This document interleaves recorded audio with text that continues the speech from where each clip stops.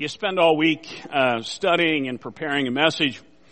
You step up ready to deliver it, and somebody leaves a red clown nose on your podium. Trying not to take it personally, but we've been talking about checking your default settings. And again, just by way of review and reminder, default is a selection made usually automatically or without active consideration. And I've been encouraging you to wrestle with some of the things you do automatically without thinking with regard to your spiritual life, and suggesting that maybe there are some things you could change to increase your effectiveness or the dynamic nature of your spiritual life. For those of you who are so inclined, today I'm going to touch base on three different areas of Scripture. One is Isaiah chapter 6, one is Exodus chapter 1 through 4, and the third is Acts chapter 7. If you want to mark any of those, feel free to do so, and we'll get there eventually. But again, I'm asking you to think about just what's your natural response when it comes to your spiritual life. Today, I'm asking you to think about the default setting of me or them. What is your natural, without thinking, response? Is it a me response or is it a them response? To put that in a slightly different term, is my default setting to serve or to be served? What's my default setting? What is my natural inclination? Is it to serve or is it to be served? Along this line, I'm going to talk about something some of you have heard me talk about before, but it's what's often called the Pareto principle, or the 80-20 or 20-80 rule. And again, some of you are very well familiar with that, but it suggests that when it comes to your task or your projects, 20% of your effort yields 80% of the result. All right? You're going to go out and mow the lawn, putting gas in the mower. That's not a huge time commitment, but if you don't put gas in your motor, you're probably not going to see the same result as if you take time to put the 20% in that will yield 80% of your result. One of the other areas that some of you have heard us talk about, we just celebrated back in January the completion of our capital campaign. And one of the things that the consultant told us going into that is 20% of your donors will end up making pledges that's 80% of your total. And you know what? He was right. We were almost right in that exact time frame. Now, please understand, this is not to say the other 80% doesn't matter, but I'm asking us to think about what is our default setting. Think about it at work. Think about where you work. In most workplaces, 20% of the people do 80% of the work. Nod your heads. Yep. Again, amen. And I see that hand, and we know at work, yeah, we can name names, but please don't. All right? Perhaps even in your home. Again, you got 4 people. Do the math here. All right? Thanks, Mom. Just got to say it right out there. Athletic boosters, parent-teacher organizations. Typically, there's that nucleus of people. It may be 18%, it may be 22%, but they're the people who drive that volunteer organization and make sure it gets done. And obviously, since you guys know where you're sitting, or at least I hope you know where you're sitting, in church. Typically, 20% of the congregation fill 80% of the ministry roles. Now again, you're immediately starting to think about that. And again, I want you to wrestle with that. I read an interesting article this week in preparation for this message where a church decided to change their way of doing things. And they made it a hard and fast rule that every person could only serve in one area. Now, Cheryl's head just exploded, all right? Because she's thinking, oh my goodness. But their thought process was, let's give everyone the privilege of being a part of the process instead of making it comfortable for us to sit back and say, it's covered. Now, please understand, I'm not going there, but I do want us to think a little bit about our natural inclination. Me or them? Is my default setting to serve or to be served? I just want you to think about that for a moment. And I want you to take it another step further. When or where in my life am I one of the 20% that gets 80% done? Where is that for me?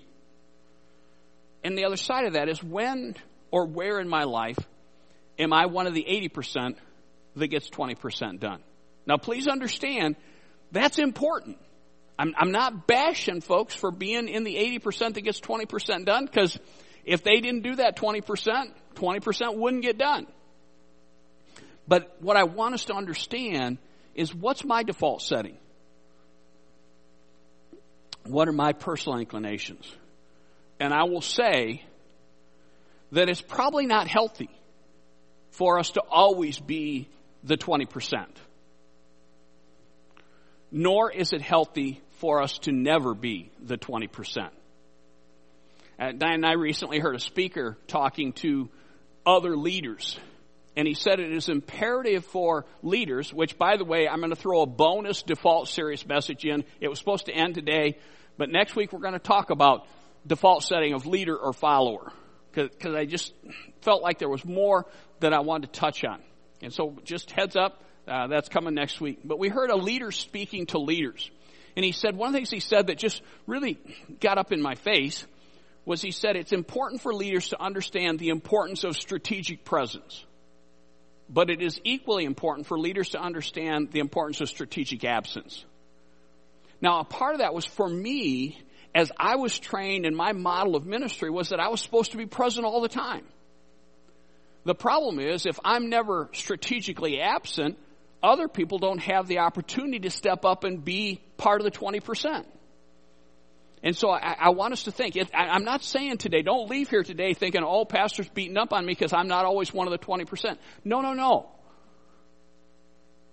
What I do want you to think about is when and where and why am I 20%? When and where am I part of the 80%? And is that okay? Am I good with that standard? So again, the next thing is me or them. Is my default setting to be the 20%, or is it to be the 80%? Now again, please hear me well. I'm not saying one's bad and one's good. I'm saying understand where you're at and understand if there are times that it's appropriate. There are times it's perfectly appropriate for you to be part of the 80%, because that other 20%'s got to get done. But there are other times, whatever organization desperately needs you to be part of the 20%. Nod your heads with me. All right. What I want to talk about, just to give you perspective, is I want to talk about a couple of biblical examples. And the first one is what I'm calling the willing 20%. All right, and I'm going to use prophet Isaiah for this. And again, some of you are familiar enough with the story that you're already there ahead of me. But Isaiah had a wonderful calling. Imagine God comes to you and he says, I want you to deliver a message to my chosen people. Oh, yeah. I was born for this. And he says, I want you to tell them that the nation that they love is going to be destroyed because they are so terribly disobedient. Really? That's my job? That's what he was called to do. He also had the other side of that coin. He also had the privilege, interwoven with that message of destruction and disobedience, he also had the privilege of letting them know that there was a Messiah coming. And that very same nation that was going to be destroyed, obliterated, humiliated, because they were just plain disobedient, would one day be restored in a mighty and miraculous fashion. So kind of two sides to that coin for Isaiah. But where we pick up the story is in Isaiah chapter 6, one of my favorite passages as we talk about this. And again, just use your imagination here and feel a little bit about what we're reading. In the year that King Uzziah died, I saw the Lord high and exalted, seating on a throne, and the train of his robe filled the temple. So he has this vision of God high and exalted, seated on a throne. The train of his robe literally filled the temple. All right, again, I can't do it justice to help you feel that, but use your imagination. Goes on, above him were seraphim, angels, each with 6 wings. With 2 wings they covered their faces, with 2 they covered their feet, and with 2 they were flying. So again, begin to wrap your heads around this. And they were calling to one another, holy, holy, holy is the Lord Almighty. The whole earth is filled with His glory. So here you have God high and exalted, lifted up on a throne. You have angels flapping their wings, covering their face, covering their feet, and calling to one another, holy, holy, holy is the Lord Almighty. In the midst of that, it says, the sound of their voices shook the doorposts, and the threshold shook, and the temple was filled with smoke. Wow. Just soak that in for a moment. You have this vision of God on His throne. You have this vision of angels singing, shouting, to the point that the building is shaking and it starts to fill with smoke. Am I the only one who'd be looking for the door? Can we be honest? Wow. Kind of Isaiah's response. Uh-oh. Woe to me, I cried. I'm ruined. For I am a man of unclean lips. I live among a people of unclean lips. And my eyes have seen the King, the Lord Almighty. I'm not worthy to be here. I feel like my life is in danger because I so don't deserve to be here.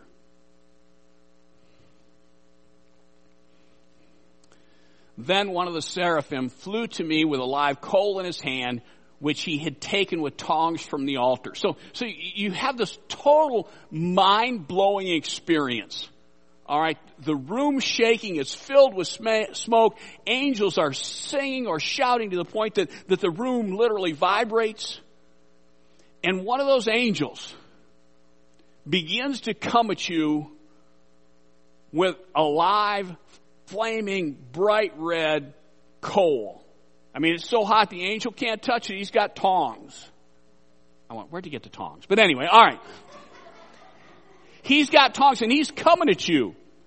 And at some point between here and there, you got to start thinking, this may not end well for me. Because I don't deserve to be here. I've had, glowing hot embers and my body don't usually play well together. All right? With it, just picture this, friends. You've read it before, but picture this. As that flaming, glowing red coal gets closer and closer and closer. I mean, right about here, I'm starting to get really nervous. All right? I can feel the heat. I can smell it. And he's coming for my lips. He touched my mouth and said, see, this has touched your lips. Your guilt is taken away and your sin atoned for. And I don't even need chapstick.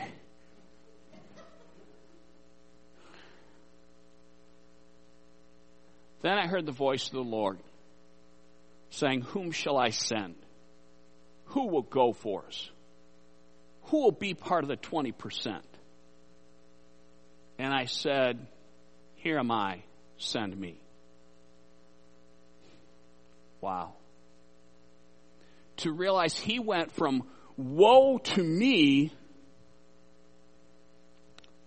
to here I am, send me.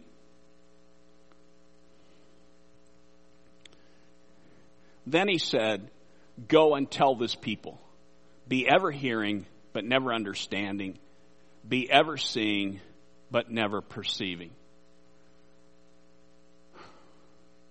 Friends, how would you characterize Isaiah's default setting?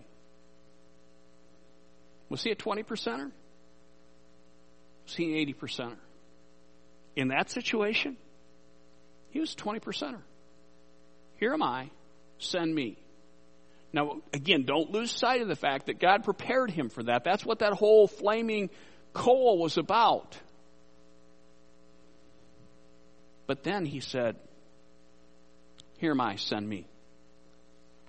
Now, friends, it wasn't all easy for him after that. But he pressed forward. What about us? Me or them? My default setting to be 20%? Here am I, send me? It's my default, the 80%.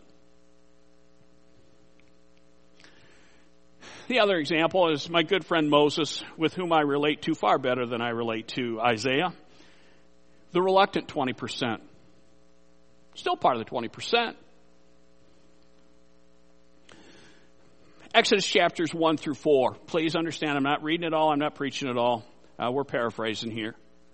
In Exodus chapter 1 and 2, we have some of the story of the nation of Israel. Now remember, back in Genesis chapter, the latter part of Genesis, the nation of Israel had gone to stay in Egypt because Joseph had connections there. He was well respected there. There was a famine throughout the land. Egypt had food. So the Israelites go and they move there and they settle in Egypt, which is all well and good as long as everybody knew Joseph and everybody loved the Israelites. The problem was there's a leadership change. There's a new political party in power, so to speak. And all of a sudden, over the course of hundreds of years, the Israelites are not nearly as favored as they once were. But they continue to grow as a people, and they become slaves to the Egyptians. And the longer they are enslaved, the worse it gets for them. And at one point, the Egyptians have a revelation that says, there's just getting to be way too many of these Hebrews. One day the light bulb's going to go off, and they're going to say, we got a bunch of us, and we don't want to be slaves anymore. So again, many of you know the story. So the Egyptians had a plan. They said, let's do this. Let's start killing all of the Hebrew baby boys when they're born. Then they won't have the resources, to no disrespect, ladies, they won't have the resources to rise up and revolt. Everybody in leadership in Egypt thought that was a great idea. Not sure the Hebrews were such a fan of this. But again, many of you know the story. Moses is born as a little Hebrew baby. His mama looks at him and says, I can't let them kill him. And so she puts him in a basket, has her daughter hide him in the same area where Pharaoh's daughter goes for her bath every day. Pharaoh's daughter sees this beautiful baby in a basket, says, yeah, it looks like a Hebrew baby, but he's my baby now. Takes him home, raises him. So here we have Moses, a Hebrew young person, raised within Pharaoh's courts. Many of you remember from years ago the film The Prince of Egypt. He prospers in that environment, but he understands at his core he's a Hebrew. As a young man, he sees an Egyptian mistreating a Hebrew slave, and he intervenes, and he kills the Egyptian. He gets concerned that the word's going to get out, so he flees into the desert, where he stays for a really long time. It's interesting. In Exodus chapter 2, verse 23, it says, the Israelites groaned in their slavery and cried out, and their cry for help because of their slavery went up to God. They were just saying, God, somebody needs to do something. Please help us. In Exodus chapter 3, there's a story of Moses in the burning bush. Without him knowing it, God has been preparing Moses to become one of the 20%. One of the one that says, them before me. Moses doesn't know it yet. God decides to reveal it to him. Moses is out in the wilderness tending his father-in-law's sheep, where he's been immensely successful. And he sees a bush on fire, but it's not getting burned up. He had experience with fire and he had experience with bushes, and he realizes this is abnormal. I should go check it out. As he approaches, the voice of God comes to him from the bush and says, take off your sandals because you're on holy ground. Well, this is unique. So they have this dialogue. And this is my paraphrase. This is not what it says in Scripture. But God calls to Moses, and Moses says, here I am. Stop. Remember what Isaiah said? Here I am, send me. Moses says, here I am, present. Little difference there. God says, I've seen the plight of my people, of your people. And I believe Moses is saying, yes, he's finally going to do something.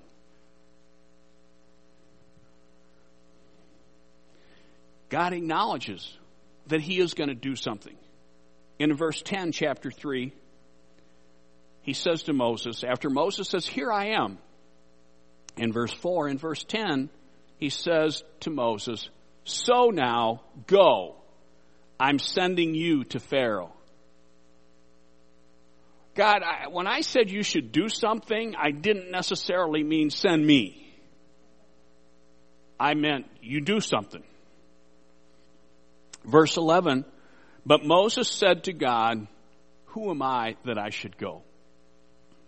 God says, Moses, I want you to be part of the 20% that yields 80% of the result. And Moses says, why me? For the next chapter, the rest of chapter 3, the first part of chapter 4, God attempts to equip and empower Moses for the task at hand. He gives him miraculous signs. He gives him pep talks. He promises, I've got your back every step of the way. And they have this ongoing dialogue. After they've had this exchange, Moses is getting desperate, and he finally says in verse 10, chapter 4, he said, oh Lord, I've never been eloquent. You're wanting me to go talk to the ruler of the nation of Egypt, and I stutter. Bad idea, God. Surely you could come up with a better plan. God responds to that, and then in verse 13 of chapter 4, Moses says, oh Lord, please send someone else. Please send someone else. I wonder, has God ever wanted to send me? And I've said, somebody else would be way better than me. Have there been times when God would have me step up to be part of the 20%? When God was equipping me to be part of the 20%, and I just felt more comfortable as part of the 80%. 80% matters. But God really needed a 20%er to get the ball rolling. Verses 14 through 16, they have this dialogue about, I can't speak, please send somebody else. And Moses has plans, and finally, God, again, this is my paraphrase, but he says, all right, I'll send Aaron with you. And again, if you know the story, you know that ends up being a real pain in Moses' side because Aaron wasn't always that helpful. Fine, I'll send Aaron with you. You guys know the story, and some of you have heard me talk about the end of the story as well. Fast forward hundreds of years. Moses does lead the people out of Egypt in a mighty and miraculous fashion. And he leads them for 40 years in the wilderness until they're on the cusp of entering the promised land that God had set before them. Fast forward all the way into the New Testament. We've had Christ's birth, death, resurrection, ascension. The movement following Christ is exploding. And one of the early leaders named Stephen is arrested. And he ends up being literally stoned to death.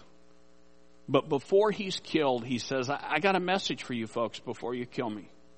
And he preaches the gospel to them. And in Acts chapter 7, verse 22 and 36, listen to how history remembered Moses the stutterer. Moses the one who couldn't speak. Moses the one who begged, please send somebody else because there are certainly lots of people far more qualified. Now, was Moses perfect in the wilderness? No, that's why he didn't get to go in the promised land. But he was a 20%er. Stephen, as he's preaching, just knowing he's going to die, he says, Moses, powerful in speech and in action. The Moses who begged God to send somebody else. The Moses who said, I can't speak very well, is remembered by history as someone who is powerful in speech and in action. Stephen continues and he says, he led them, the people of Israel, out of Egypt and did wonders and miracles in Egypt, at the Red Sea, and for 40 years in the wilderness. And here Moses said, I can't do it. But he got over it. And reluctantly, he became part of the 20%. I've done this over and over and over again for the past 4 weeks, and I'm going to do it one more time. Me or them? Is my default setting to serve or to be served? Is my default setting to be the 20% or to be the 80%? And I just want to say there, I beg you to ask God to help you to know the difference. To know when you need to be a 20%er. When He needs you to be a 20%er. And then to be okay with the times that you're part of the 80% that get the crucial final 20% done. Is my default setting to be willing or to be reluctant?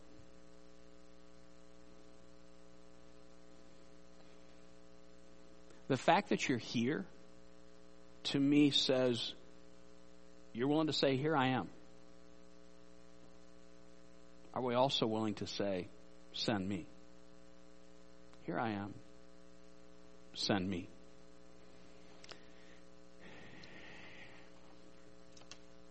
Some of you old-timers will remember. Some of you can't hear me, but anyway. Some of you are taking your Sunday morning nap. I get it. Some of you old-timers will remember a phrase that kids say the darndest things. Yeah, all right. Let's end with a children's story. Whose job is it? Which, by the way, for the grammar police, I realized last week I had the wrong who's up there, but thank you for not embarrassing me. Whose job is it? Some of you know where I'm going. There was a song, but it was reggae, and it was really hard to understand the lyrics, so we're going to do it ourselves. All right? Would you repeat with me what we're about to read? It's a story about whose job is it. Together, there's a little story.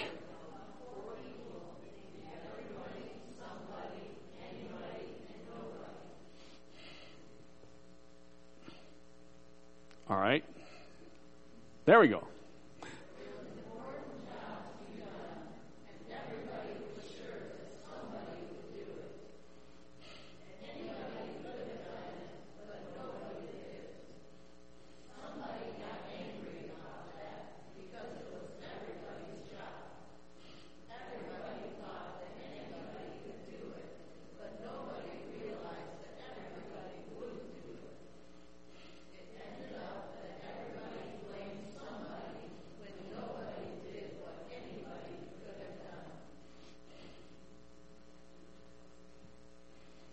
Pray with me.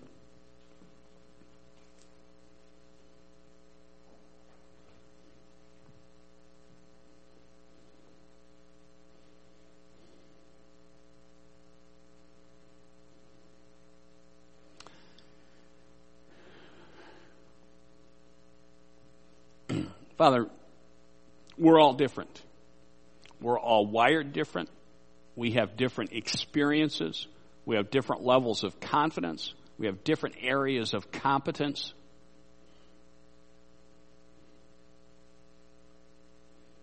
And we all have default settings. Some of us are just wired to be part of the 80%. Some of us are wired to be part of the 20%. Some of us are wired to be served. Some of us are wired to serve.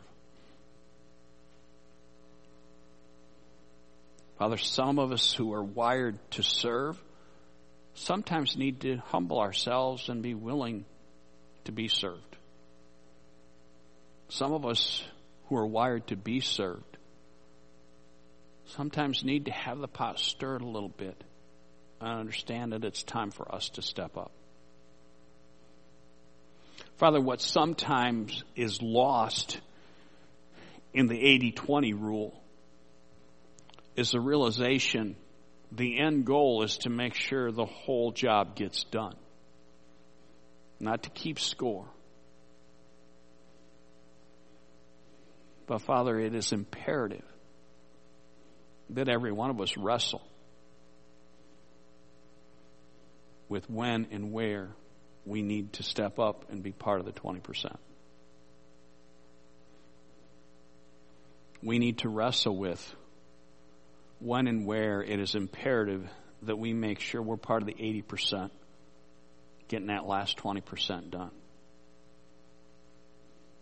Father, it is my prayer not that anybody would have a particular default setting of me or them, but that we would all humbly come before you and ask you if we need to make a change. Some of us may need to make a change in one area of our life, but not in another. Father, we ask that you would make that clear. And Father, to realize that we have the opportunity to say with Isaiah, "Here I am, send me," doesn't always mean you're sending me to be a 20%er. You may be sending me to be an 80%er. But the imperative thing is that we say, "Here I am." And we also say, "Send me. Equip and empower me." Father, in both the story of Isaiah and the story of Moses, we see a clear pattern of you equipping your servants to do the job you've called them to do. And I pray that we would understand that that's your desire with us. Father, help us to check our default settings, own our default settings, and change them when necessary. Thank you, Father. Amen.